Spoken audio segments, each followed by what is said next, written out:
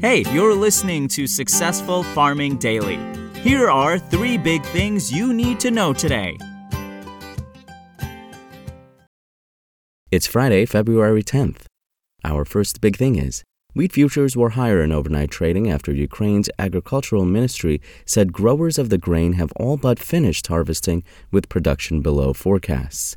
The ministry said farmers have harvested about 97% of their grain and that output looks to be around 20.2 million metric tons. That's just below the U.S. Department of Agriculture's forecast for 21 million metric tons of wheat from the war-torn country. Corn production is seen by Ukraine's ag ministry at 26.4 million metric tons, with 93% of the crop in the bin, just behind the USDA forecast for 27 million metric tons. Soybean futures also rose in overnight trading after Argentina's Buenos Aires Grain Exchange said it now expects production of the oil seed in the South American country at 38 million metric tons, down from a prior outlook for 41 million tons. Months of drought took a toll on the crop, and despite recent rainfall, it's likely too late for any recovery in some areas. The Rosario Grain Exchange last week forecast soybean output at 34.5 million metric tons, down from the previous outlook for 37 million tons. The USDA this week lowered its outlook for production in Argentina to 41 million metric tons, down from 45.5 million a month earlier. Wheat futures for March delivery were up 8 cents to $7.6525 a bushel overnight on the Chicago Board of Trade, while Kansas City futures added 9 3/4 cents to $8.88 3/4 cents a bushel. Corn futures for March delivery gained 3 1/4 cents to $6.74 a bushel.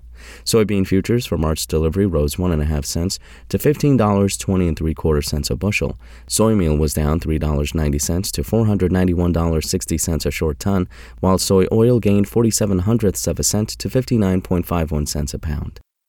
Next up, export sales of grains and soybeans dropped in the 7 days that ended on February 2nd, according to data from the USDA. Corn sales last week were reported at 1.16 million metric tons, down 27 from the previous week, the agency said in a report. The total, however, was up 19% from the prior 4-week average. Japan was the big buyer at 388,200 metric tons, followed by an unnamed country at 308,200 tons, and Mexico at 107,000 tons. Guatemala bought 70,800 metric tons, and Panama purchased 67,000 tons of U.S. corn. Exports for the week totaled 394,900 metric tons, down 34% week to week, the government said. Wheat sales came in at 131,400 metric tons, down 4% from the previous week and 56% from the average, the USDA said.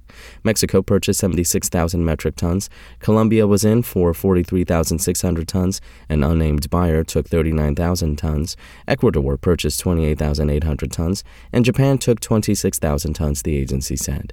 The total would have been higher, but South Korea nixed shipments of 60,000 metric tons, and Iraq canceled orders for 47,900 tons.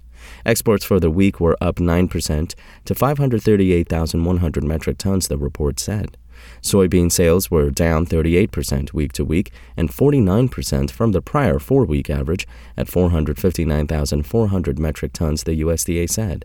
China bought 518,900 metric tons, Spain took 139,600 tons, the Netherlands purchased 85,600 tons, Indonesia was in for 73,800 tons, and Colombia ordered 26,700 tons from U.S. supplies.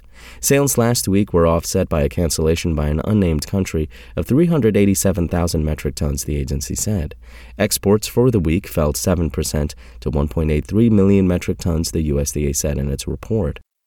And finally, rain mixed with snow is forecast today and tonight for parts of eastern Oklahoma, according to the National Weather Service. Up to an inch of snow is expected in the Ouachita Mountains and far eastern counties in the state, the NWS said in a report early this morning.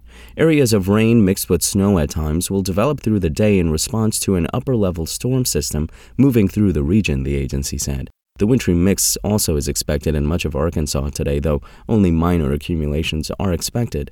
Thunderstorms are expected next week, though the threat of hazardous weather remains low. Windy conditions are expected in the Missouri Ozarks this weekend into next week as a storm rolls into the area on Monday night, the NWS said.